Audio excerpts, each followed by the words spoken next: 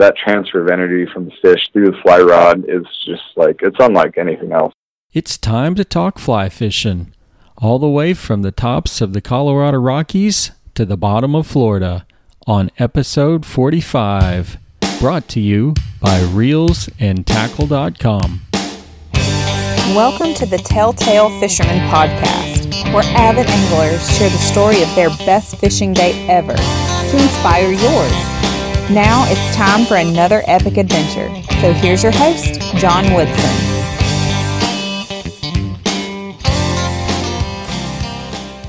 All right, welcome to today's show. Our guest for this episode is Chris O'Keefe, who's coming to us from Colorado. Chris, how are you doing? I'm doing good.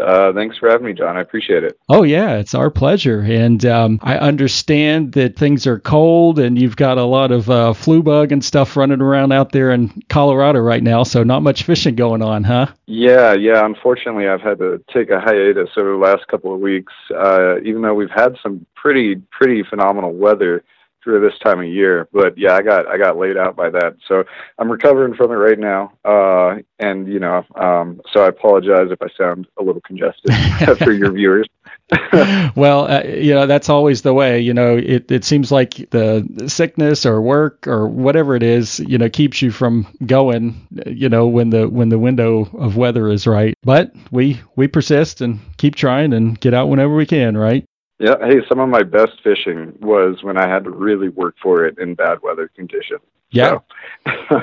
Yeah. Persistence pays sometimes. It does. It does indeed. Well, how about let's just start with you. Tell us a little bit about yourself and what you do. Okay. I'm a resident of Colorado. However, I'm not originally from here. I've been here since '99. Originally, I'm from Laguna Beach, California, which is Orange County, the Orange County area. Mm-hmm. I grew up and was raised saltwater fishing. On traditional spin gear. And from that, my dad, it's probably one of the best things he ever did for me was instill, the love of fishing and the passion of angling. Oh yeah. And nature actually, and how to respect nature. And from that, throughout my childhood, I fished salt, and then I gradually moved towards freshwater. And then because of that, I got a really huge passion for fishing for bass. Throughout my teenage years, I spin fish for bass almost solely. And I fished for other species, but it wasn't really until my late mid-20s that I gained a serious appreciation for multi-species fishing. And just to backtrack a little bit, my current employment, I'm a weighmaster at a recycling center. I consider myself a conservationist, so I like to place myself in a position in which I give back to the earth, or I try to contribute to the health of our environment. Yeah, right. Which allows us to continue enjoying the fisheries that we do. Yeah. So, so that's what I do currently. I love Colorado. It's a good spot. It's a little landlocked for my taste. Not too salty there when it comes to water. No, it's not. We got a couple of interesting species here, though. As far as multi-species is concerned, but nothing like the diversity of saltwater. Yeah. So, and I long for that diversity. I long to be able to fish for, cast your line and you don't know what you're going to catch. Yeah, I was just going to say that. And growing up here in Florida, when we would go and do fishing in the Gulf of Mexico, we would use a shrimp and a bobber and just go out and drift, and man, you just never knew what was gonna yank on that line. It was always interesting. Mm-hmm. Yep, and it's always a pleasure to see what you're reeling in too. It's an excitement. You're like, oh man, what did I get? Yeah, and then you're pulling up a rock bass or a barracuda or a stingray or a shark or any countless species. So it's people who live live on the coast or live on the ocean are quite genuinely lucky. Yes. Yeah. Yeah. For the avid angler, that's not a bad place to be. Now, however, I will say, what Colorado may lack in number of species, they make up for with scenery in some of the places you get to fish. Tell us a little bit about, where you fish and what you do catch out there. Okay, most definitely. I'll start with our state trout, our state fish. It's the Colorado greenback cutthroat. Okay. I don't know if you've heard of it. It's a subspecies of cutthroat trout that was considered extinct, actually, up until I believe it was the late 90s or early 2000s. My memory is a little bit off on that, but some researchers found within like a 2-mile stretch of an area called Bear Creek, they found a remnant surviving population of the greenback cutthroat. Really? And from that, and from that, they were able to propagate an entire new generation, multiple generations of the greenback cutthroat. And then, because of that, reintroduce it to a lot of our high country, our alpine waters, which is where they thrive. Cool. Yeah, it's a pretty neat history behind the greenback cutthroat, and it is a phenomenally beautiful trout. It's probably my favorite species of trout. I might be a little biased because it's a state fish. Mm-hmm. And yeah. I've actually got to help with a spawning program with them about 2 years ago with Colorado Parks and Wildlife. I got to go help with a spawning operation with them. Oh, neat.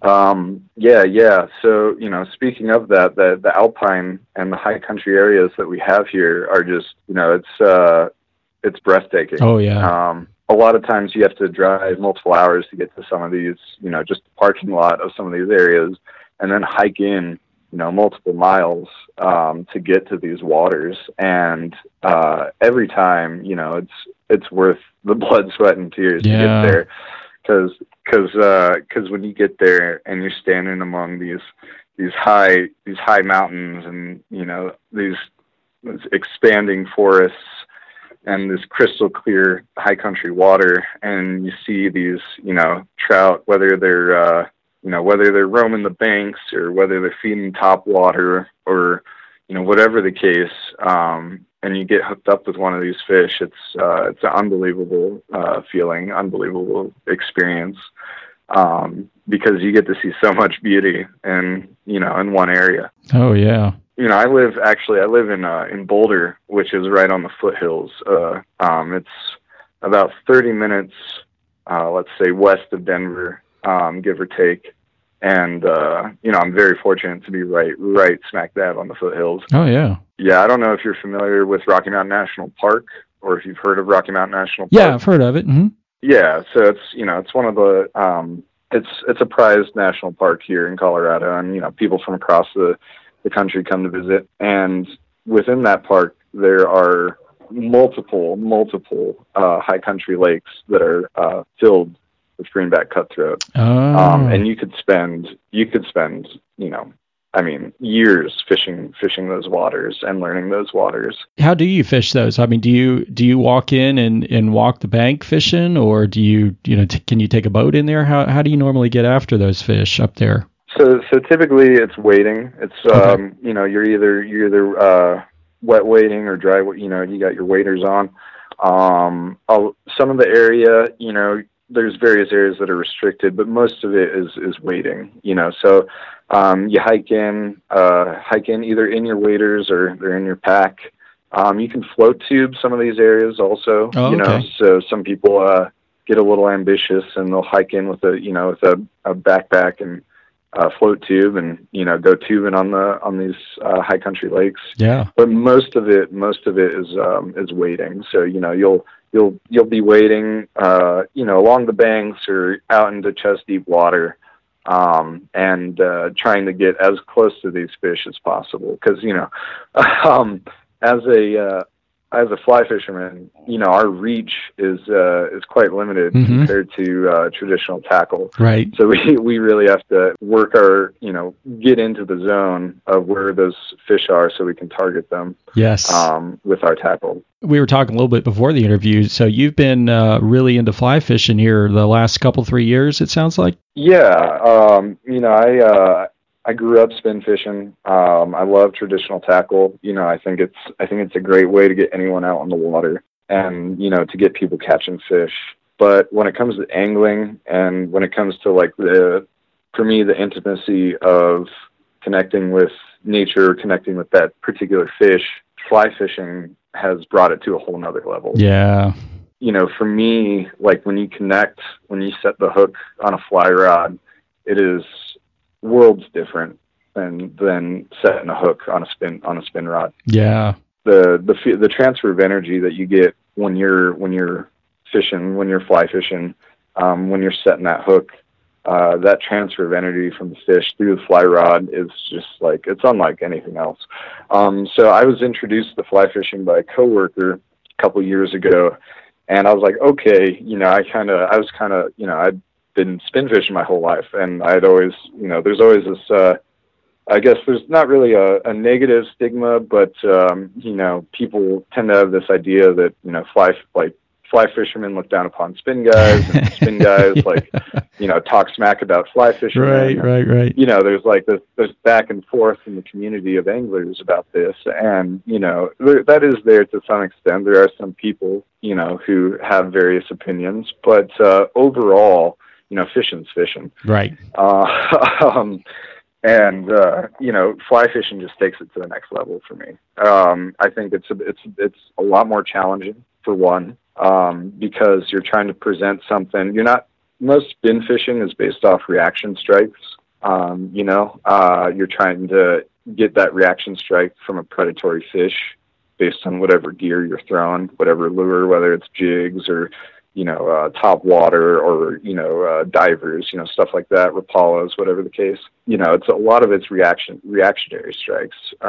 Whereas with fly fishing, you're trying to present something to the fish that imitates something in their natural environment, something that they would see and eat on a regular basis. Right. Now that's not always the case. I'm a stream, I do everything from nymph fishing to dry fly fishing to streamer fishing to, I throw everything at them. And when you're throwing streamers, that's very similar to when you're throwing regular spin gear, because it's, a lot of reactionary strikes. Mm-hmm. You're pulling it real quick. It's got a lot of movement in the water. It's got a lot of action, and those predatory fish go after that. But yeah, fly fishing just kind of changed the game for me. So the first few years, I didn't really quite appreciate it as much as I do now. And I think what did that was fly tying. I started tying my own flies over the last year. And, that really changes the whole world of fly fishing when you start tying your own flies, because, not only are you trying to learn these patterns that mimic or imitate various food sources for any number of species, but it's something that you're crafting yourself. Yeah. And to fool a fish on something that you've made yourself is a wonderful feeling.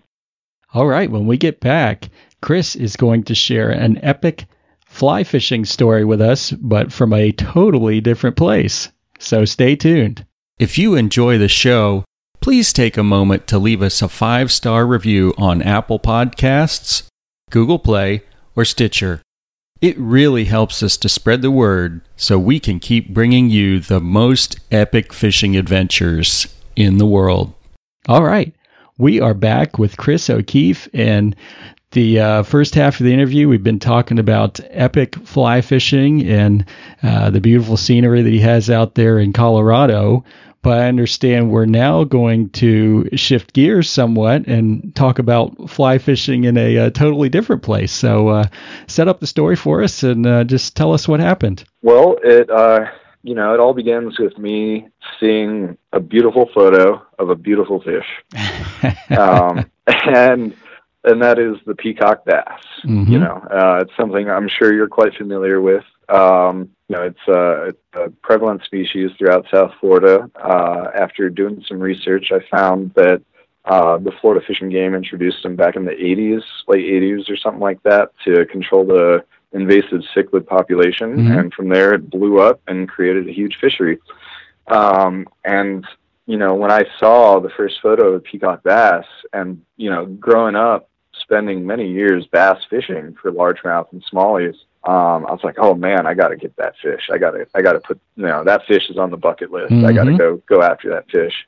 So, I put a trip together. I convinced one of my buddies, one of my good fishing buddies, to come with me. So this was August 2017. We put the trip together for January 2018, because I had done some research and read that the winter months are kind of right before spawn, like January, February, March, are typically good months to fish for peacocks, because the weather is warm but not scorching. Right. It's comfortable for the fishermen, I should say, especially the Colorado fishermen. So, I'm not used to the humidity, and I'll get into that here in a second. So we scheduled the trip, and a couple months pass, trip's getting closer, and my buddy and I, we start whipping up all these flies for the trip, and we're like getting really pumped, right? And then we get some really, really sad news, and that was the cold fronts that came through. And unfortunately, I did a little research again, and I found that a cold front came through like 2010 Mm-hmm. and totally decimated a large portion of the peacock bass population and other tropical species. And I was crossing my fingers that wouldn't happen, but lo and behold, it didn't happen to that severity, but it did happen. Mm-hmm. The cold front did wipe out a lot of the species. So we get to Florida, we're like, we're not sure what to expect. We're like, oh man, because we only got 2 days to fish. Oh, quick we trip. didn't schedule a long trip. Yeah, this was just some recon. Get in, get out. Feel the water. Kind of establish a baseline so we can come back. And I was hoping that the trip, or that the weather would be a lot fairer than it was before we got there, because with any fishing trip, it's largely dependent on the weather, and the weather, can screw a whole trip over. Oh, absolutely. We were very concerned about that, but, being the anglers we are, it's never not a tough day fishing for us. We're always out there slaving just to get, a single hookup. Mm-hmm. And it's not that we're bad fishermen. It's that, we're out there fishing in all conditions. Yep. We're not fair weather fishermen. We don't wait for the sun to come out and for the conditions to be perfect. We go out and target species any time that we can. Yep, you go when you can and go. If it's snowing, yep, basically. So we show up, right? And we fly in Friday, and we get there Friday night, and we get some rest, some good solid sleep. We wake up Saturday, and we fish for about 12 hours straight Saturday. We didn't even stop for lunch. And to give you an idea of just how turned off the peacock bass were, we caught a total of 15 fish. And I was kind of, I was kind of surprised by that, but taking in all the environmental factors, cold weather, cold water for these tropical species, it not only turns them off, but it stresses them out, and it makes them not want to eat. Mm-hmm. So the fact that we caught any fish at all is a blessing. Yeah. And the day started kind of rough. We started down in the Lake Ida area. Mm-hmm. There's like a Lake Ida Park. It's like I forget the exact name of it, but we started fishing in the park area and then worked our way up north and fished various canals. And I'd say we probably got onto our first peacock bass at about 11 a.m. And it was a small guy. And here's the thing, is that I came with the anticipation of catching larger peacock bass. Mm-hmm. So I had tied up a number of flies that were larger imitations of shad and shiner. Okay. Whereas my buddy, he came with kind of a smaller fly arsenal. He tied up various craft fur bait fish and other forms of bait fish, but in a smaller size. And he dialed it in. He was nailing them. Yeah. So, and I was kind of like, the whole day I was like, what's going on here? Like, why am I not getting strikes from bigger fish? And I started seeing a trend, and that unfortunate trend was that along the banks of everywhere we fished were larger dead peacock bass. Oh. And I talked to a local. His name's Matt Logue. He's a great guy. Logue Fishing on Instagram. But he gave us some insight to that, and it's that when these he's a native basically, and he told me that when these cold fronts come through, typically the larger fish die off first. Really? The older fish, yeah. And in his experience, he noticed that the larger fish died off first. Yeah. Whatever the case behind that is, I'm not quite sure, but yeah, that's interesting. I was able to kind of actually see that, in person, because I counted over, 50 dead peacock. Wow. And a number of them, I'd say probably about half or more, were in the 3 pound plus range. Yeah. And it was heartbreaking. It was very sad to see these beautiful fish just belly up, rotting on the banks. Mm-hmm. And here I am throwing gear at them to fish that aren't really there anymore. Yeah. And the larger fish that are there are very stressed. So, my buddy, he was catching it. He caught, back to back. He was just catching, a couple of fish every hour or so. And, I was busting my butt, breaking my arm. I don't know if you know the difference in weights of fly rods. Yeah. Mm-hmm. But he was using, I believe it was a 5 weight. Yeah. And I was using a 7 weight. Okay. Throwing big meaty, flies at these guys. And by midday, my arm was just killing me. I hadn't caught a fish yet, and I was just bumming. And when it comes to fishing, working all day, sweating and busting your butt, and you're not catching anything, it starts to demoralize you. Oh, yeah. Like, oh man, you're like, I'm out here. What am I out here for? Like, right. I haven't caught anything. Like, why am I doing this to myself? And up until the moment that you get that hookup, you start thinking these things. And the second that you get that hookup, that all washes away. Yep. And I remember exactly, basically this gentleman, Matt, he told us, find the culverts, find the structure. That is where the warm water will be, and that's where the peacocks will be. Okay. And so we changed our game, and we started just targeting structure and culverts, and we had a lot of success with that. And I remember it was about 2 or 3 in the afternoon. It was like 70 some odd degrees. It was actually a very nice day, partly cloudy. And I remember cruising up on the bank, looking down, walking the bank of this larger canal. I believe it was it wasn't the Lake Ida Canal, but it was the one that runs east to west and intersects with it. It was one of the larger ones. Mm-hmm. And we were walking along the banks, and I got my polarized shades on, and I'm, scanning the water, and I see this culvert barely sticking out of the water. And I look in front of it, and I see a school of peacocks. I'm like, yes, this is it. And I look over to my buddy, and I'm like, hey, man, I'm probably going to screw this up, but just give me a second here. There's a school, and I'm going to get into them. And he's like, all right, you got this. And he whipped out his camera. He had more faith in me than I did at that point. And first cast, what I was using was what's called an EP minnow.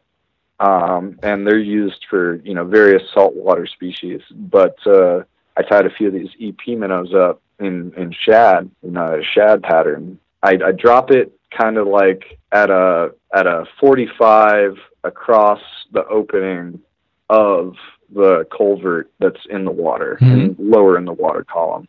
And I let my line drop, I let the fly drop, not spook the fish. I mend my line, and I start twitching it. I start bringing it in across the opening of this culvert, where I saw this school of what I thought was smaller peacocks. I'm stripping it, and then bam, I get I get this massive hit, and it happened so fluidly that the fish took it. I set the hook. He went into the culvert. Oh. And if I wasn't using a 20-pound high abrasion fluoro leader, he would have cut that. Yeah, that would have been all she wrote. Yeah, that would have been it. And I was like, crap, So I run to the side of the culvert. I'm like trying to I'm sticking, high sticking my rod, trying to get this fish out of the culvert, and I get him out. And as I get him out, he darts to the surface, and he gives me some surface action and jumps out, and then he dives back down, and I'm bringing this bass in, and I see the peacock come up for a second and go flank side to me, and that's when I get the real picture of just how big this peacock was. Yeah. And that's when the excitement really kicked in for me. I was like, yes, yeah, man, I got one. Cause it was my first fish of the day. Oh man. Was this peacock at 2:00 in the afternoon after fishing for 6 hours already, 7 hours already, and, that could have been the only fish I caught the whole trip. Landing that bass and sharing that moment with that peacock, with that beautiful fish, was all that I could have asked for. I landed it. It was a pretty quick land. As I was saying, the fish were stressed, so I don't think he had a lot of energy. He came in pretty quick. Because peacocks are typically fighters, Yeah. From what I understand, at least, they're pretty aggressive and they like to fight. This guy, he put up a decent fight, but not as long as I was anticipating. So I landed him pretty quickly, got him back in the water and back home pretty quickly. But the moments that I had with that fish were amazing. And being able to, I clocked it, it was over 18 inches, and I didn't have a scale, unfortunately, but I did, I guesstimated it at a little over 3 pounds. Okay. And, cause, I got some experience with bass, right? Right. So, and I clocked it in at a little over 3 pounds, and, that to me, that's a good bass. That's a healthy bass. Oh, I know absolutely. there's plenty of larger bass out there in this world, but, getting a bass that's, 3+ pounds that's a good fish. I got my moment. I got my moment with the peacock bass. I got my picture, got her back in the water, and let her go home so she could grow. All right. Well, Chris, that was an awesome story, man. I really appreciate you coming on today and sharing that with us. Thank you so much. Of course, John. Thank you for having me on Telltale Fisherman. Thanks for listening to today's show. We really appreciate you. Please be sure to subscribe, rate, and review the show so that you don't miss an episode, and to help make sure that others don't miss the boat. This has been the Telltale Fisherman Podcast. Thanks for sharing another great tale with us. Be sure to check out the show notes page for more info on today's show and the gear we talked about. Keep those lines tight, and we'll catch you next time right here on the Telltale Fisherman Podcast.